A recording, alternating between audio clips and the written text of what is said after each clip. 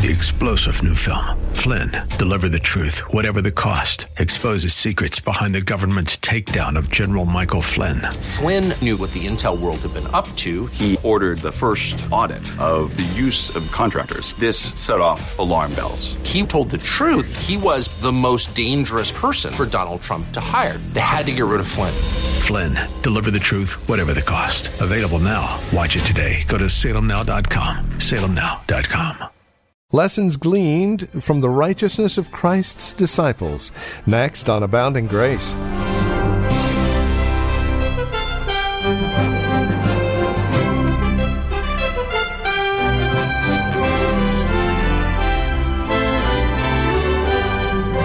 So when Jesus picks his disciples, is he looking for the best of the best of the best? Is he looking for a righteousness that's in themselves, or a person who's available for the righteousness of God? That's the subject today here on Abounding Grace as we look at Luke chapter 6, verses 20 through 49. The righteousness of Christ's disciples is the title of our program. Join us for Abounding Grace now from Reformed Heritage Church in San Jose. Once again, Pastor Gary Wagner.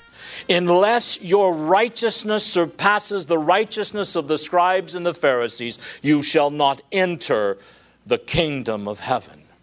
Throughout his sermon, Jesus focuses on one great point, and that is the total inadequacy of the righteousness and the good works of every human being to make them acceptable with God. Jesus emphasizes it here. You see it behind his words, and you see it expressly stated not only in the Sermon on the Mount, but throughout Scripture. The total inadequacy of any acts of kindness, any good deed, any eternal actions on our part, any obedience to the law of God to make us worthy of being accepted by God at all in any way. The Pharisees in Jesus' day, who were the leaders of the church, placed their traditions written by the rabbis, such as the Talmud, at least on par with Scripture, if not at times even above it. And the children of the Pharisees were far more familiar with the oral and written rabbinical teachings than they were with the law word of God.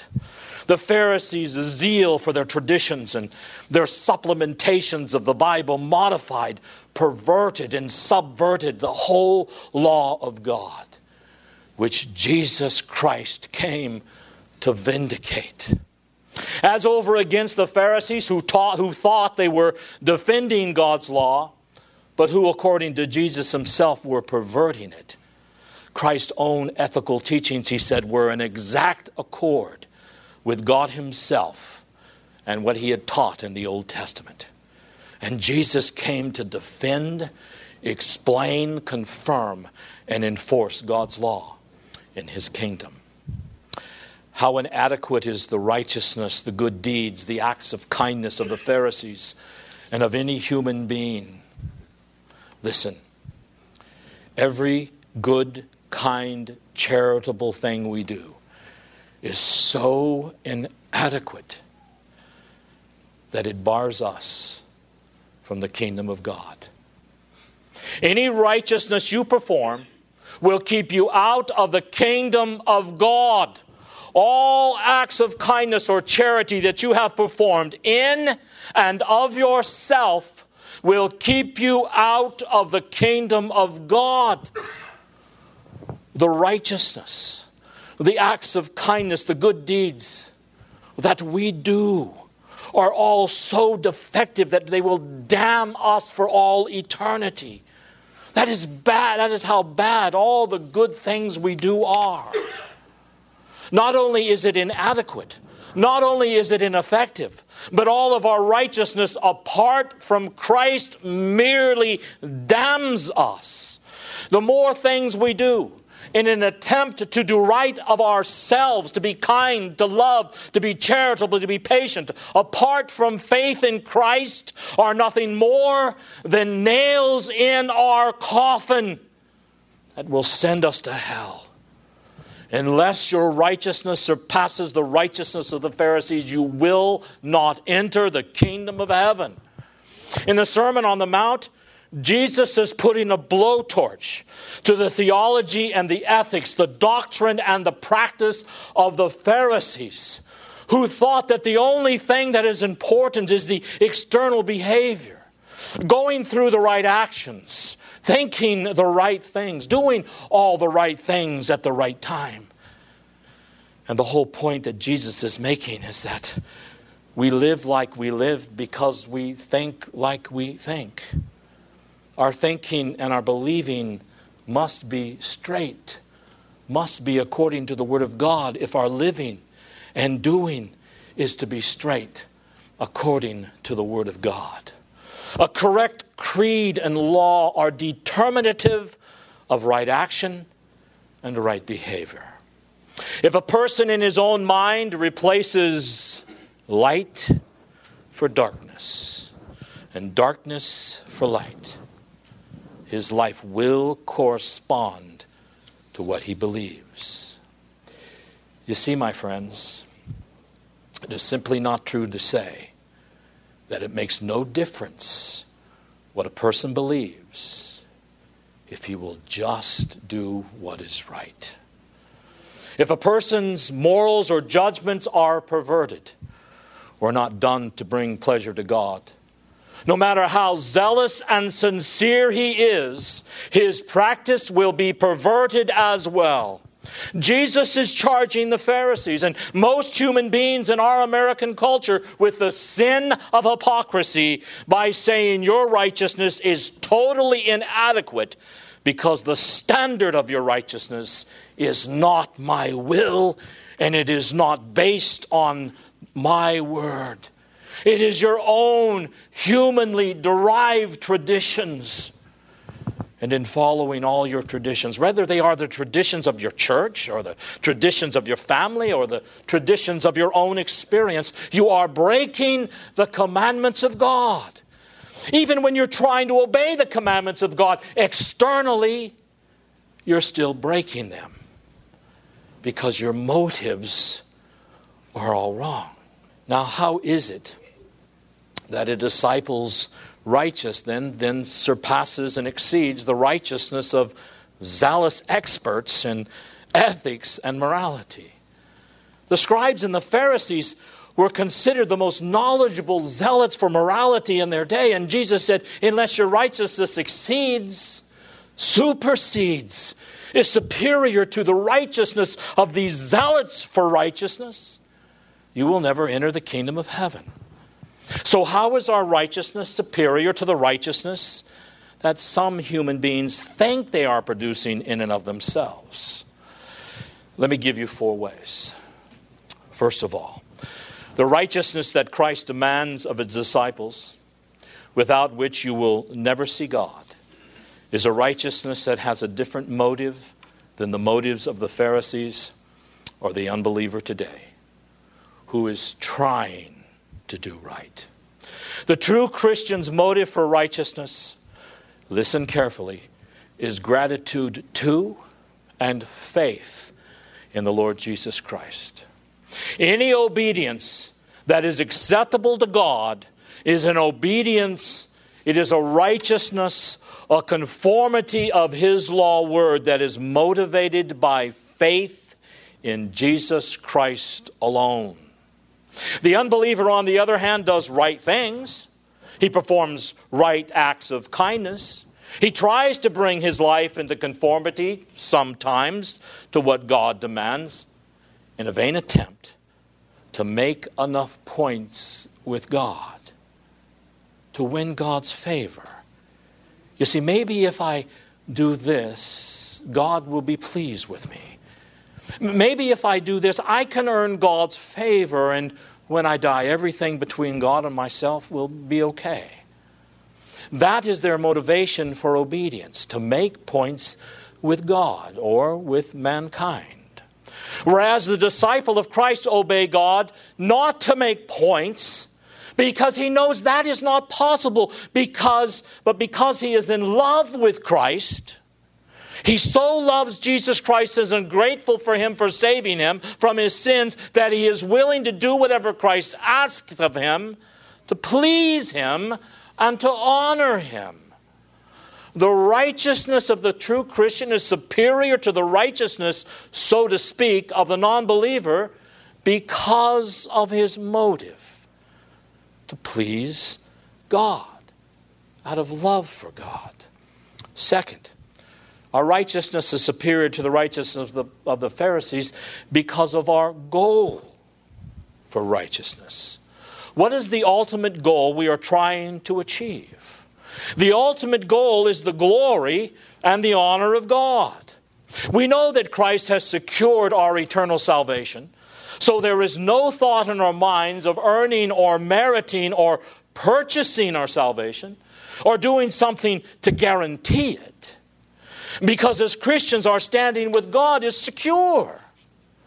Due to our faith in the salvific work of Christ, we now have as the goal of our life to honor him and to live for his pleasure, to magnify his name, and then to lead other people to praise him. An unbeliever can't do that, nor does he have a desire to do so, because he is so in love with himself. The unbeliever does whatever he does that is right out of self-interest, to satisfy himself and make himself feel good, or to bring honor and praise to himself.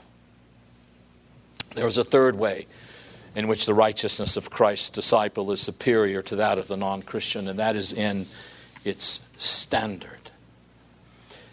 First, we have its motivation, which is faith in Christ.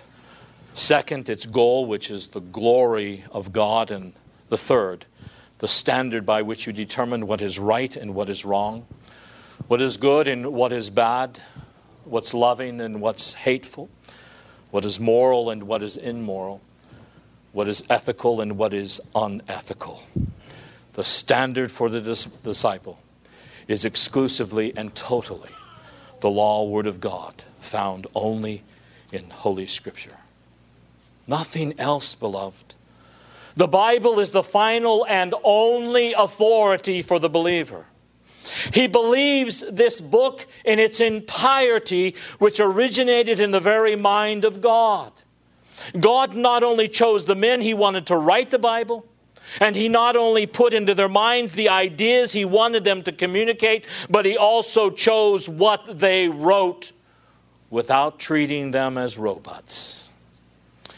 So the disciple always says, my standard is never the traditions of men. It's never the mores of the culture. The standard by which I must make all of my decisions of right and wrong is totally and exclusively, solely, the Word of Almighty God.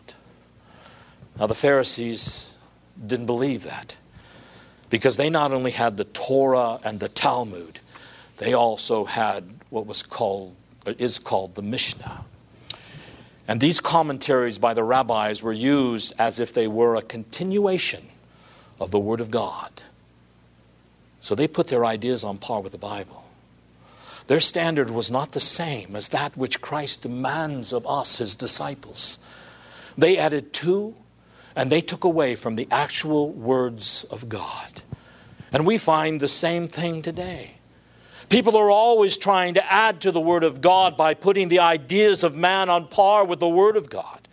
You can look at the various cults around our country and around the world to see this practice blatantly used. Whenever a cult is invented by either a man or a woman, one of the first things they do is add their ideas to the Word of God. And in most cases, they write their own books and state that this is a new revelation from God, or a supplement to the Bible that God's given just me. Whereas for the child of God, the true disciple, his righteousness is superior to the righteousness of anyone else, because he has a different standard from the world, which is exclusively and totally the written Word of God, found only in the Bible. There's a fourth reason why the righteousness of the disciple is superior to that of the righteousness that the world produces, and that is because of its dynamic. The dynamic of our righteousness. Now, what do I mean by that? Well, the child of God recognizes, or he better, that he has no righteousness of his own. He recognizes that all of his righteousness is as filthy rags, that there is none that do good, no, not one. And they stand condemned before Almighty God. Of course, were it not for the grace of God and the provision made in the Lord Jesus Christ for our sins. So on the cross, the Lord Jesus Christ died, and was taken as our substitute. The punishment for our sins in our place, and by his life of perfect living for 33 years, lived in our place. So that perfect righteousness of Christ is now offered to us by God. And God says, I'll tell you what.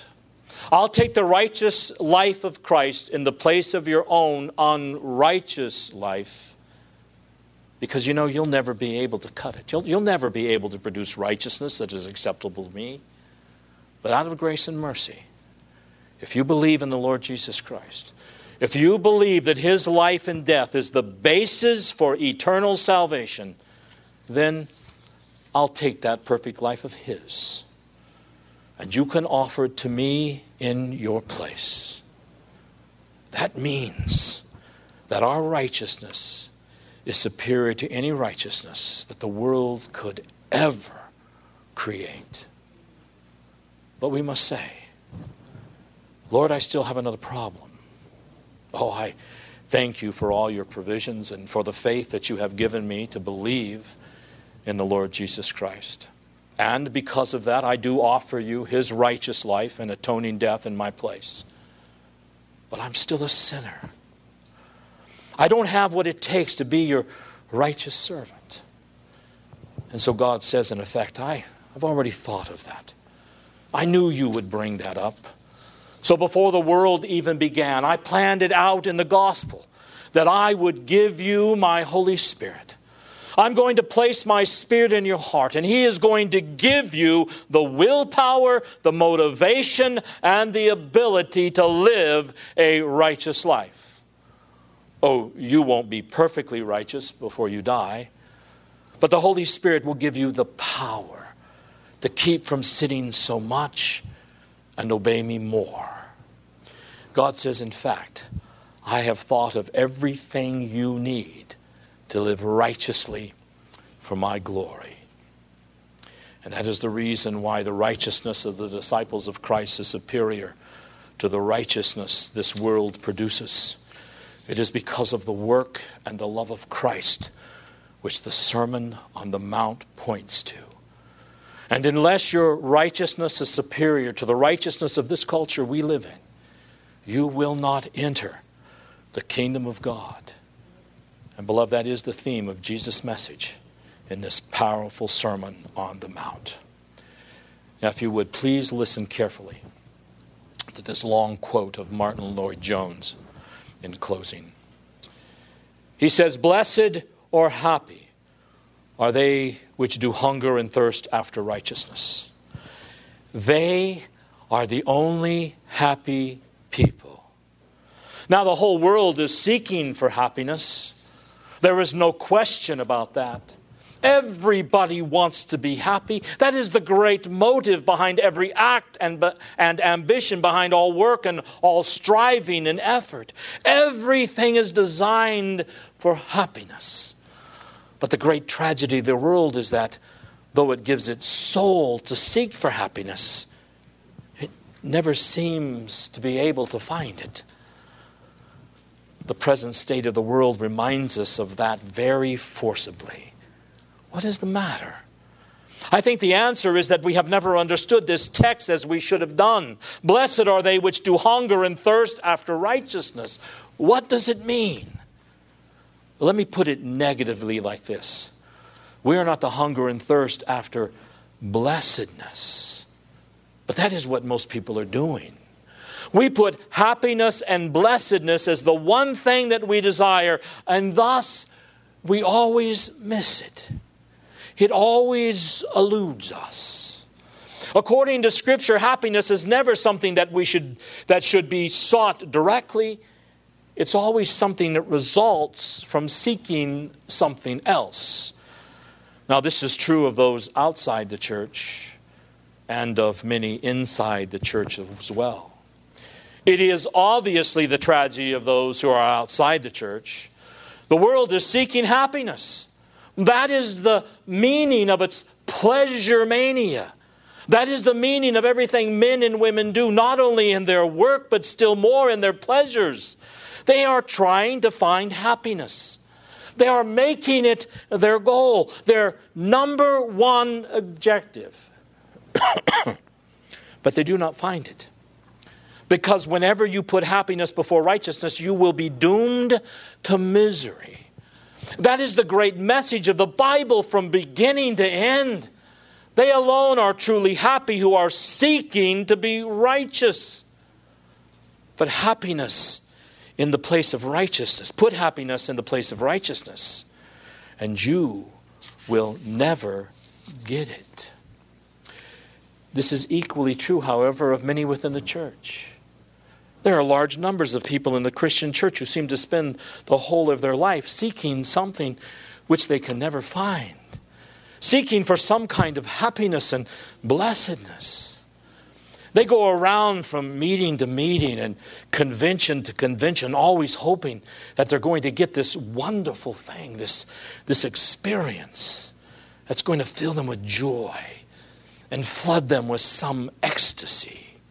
They see that other people have it, but they themselves do not seem to get it. So they seek it and covet it, always hungry and thirsty for it. But they never get it. Now that's not surprising. We are not meant to hunger and thirst after experiences. We are not meant to hunger and thirst after blessedness. If we want to be truly happy and blessed, we must hunger and thirst after righteousness. We must not put blessedness or happiness or experience in first place. No, that is something that God gives to those who seek righteousness. Oh, the tragedy that we do not follow the simple teaching and instruction of the Word of God, but are always coveting and seeking this experience which we hope we're going to have. The experiences are the gift of God. What you and I are to covet and to seek from God alone and to hunger and thirst for is righteousness. The Lord Jesus Christ, in a sermon only God could preach, teaches His elect that they are to live righteously in all areas of their life. Not as the scribes and the Pharisees, trying to earn points with God, but beloved out of gratitude for a glorious salvation He has graciously bestowed upon us, even though we deserve His damnation, except for the redeeming power of our Lord Jesus Christ in our lives. And that, beloved, is why the Sermon on the Mount points us to Christ and not the sermon itself. Next week, Lord willing, we're going to bring to a close our study on the Sermon on the Mount. Let us pray. Father God, we thank you for the picture of a true Christian that you have presented to us in the Sermon on the Mount. We know perfectly well that such a life is only possible but by the power of your Spirit indwelling us, motivating us and empowering us. Oh Lord, don't let the focus of our lives be our own happiness. Instead, give us a real hunger and thirst for righteousness, so that we seek above all things to glorify you for Christ's sake. Amen. Well, that's all the time we have. This has been Abounding Grace with Pastor Gary Wagner, the ministry of Reformed Heritage Church in San Jose. It is our goal and desire that you would abound in grace through the preaching and teaching of God's Word. And that is why we come to you on a daily basis. Now, as we close out our time together, we also realize that some of these messages that are presented here on Abounding Grace are well worth reviewing again at your convenience. Maybe you joined us a bit late. Well, we have copies on CD. They're just $5. Mention today's date as you call or write to us. Here's how to get in touch with us. The phone number is 408-866-5607. That's 408-866-5607. You're welcome to also visit our website, learn a bit more about us. We're at reformedheritage.org. Again, reformedheritage.org. And then, of course, if you would love to partner with us, if you're feeling led of the Lord to become a financial partner with us as we continue this ministry here on this station, please write to us at PMB number 402. And the address is 1484 Pollard Road, Los Gatos, California. The zip code is 95032. Or, again, simply call us, 408-866-5607. That's 408-866-5607. You're also welcome to join us for worship. Sunday services here at Reformed Heritage Church are at 5055 Lone Hill Road in Los Gatos. We meet at the Lone Hill Church 2 in the afternoon. Directions can be found at reformedheritage.org or by, again, calling 408-866-5607. We thank you for joining us and trust we'll see you again next time we get together for another broadcast of Abounding Grace with Pastor Gary Wagner.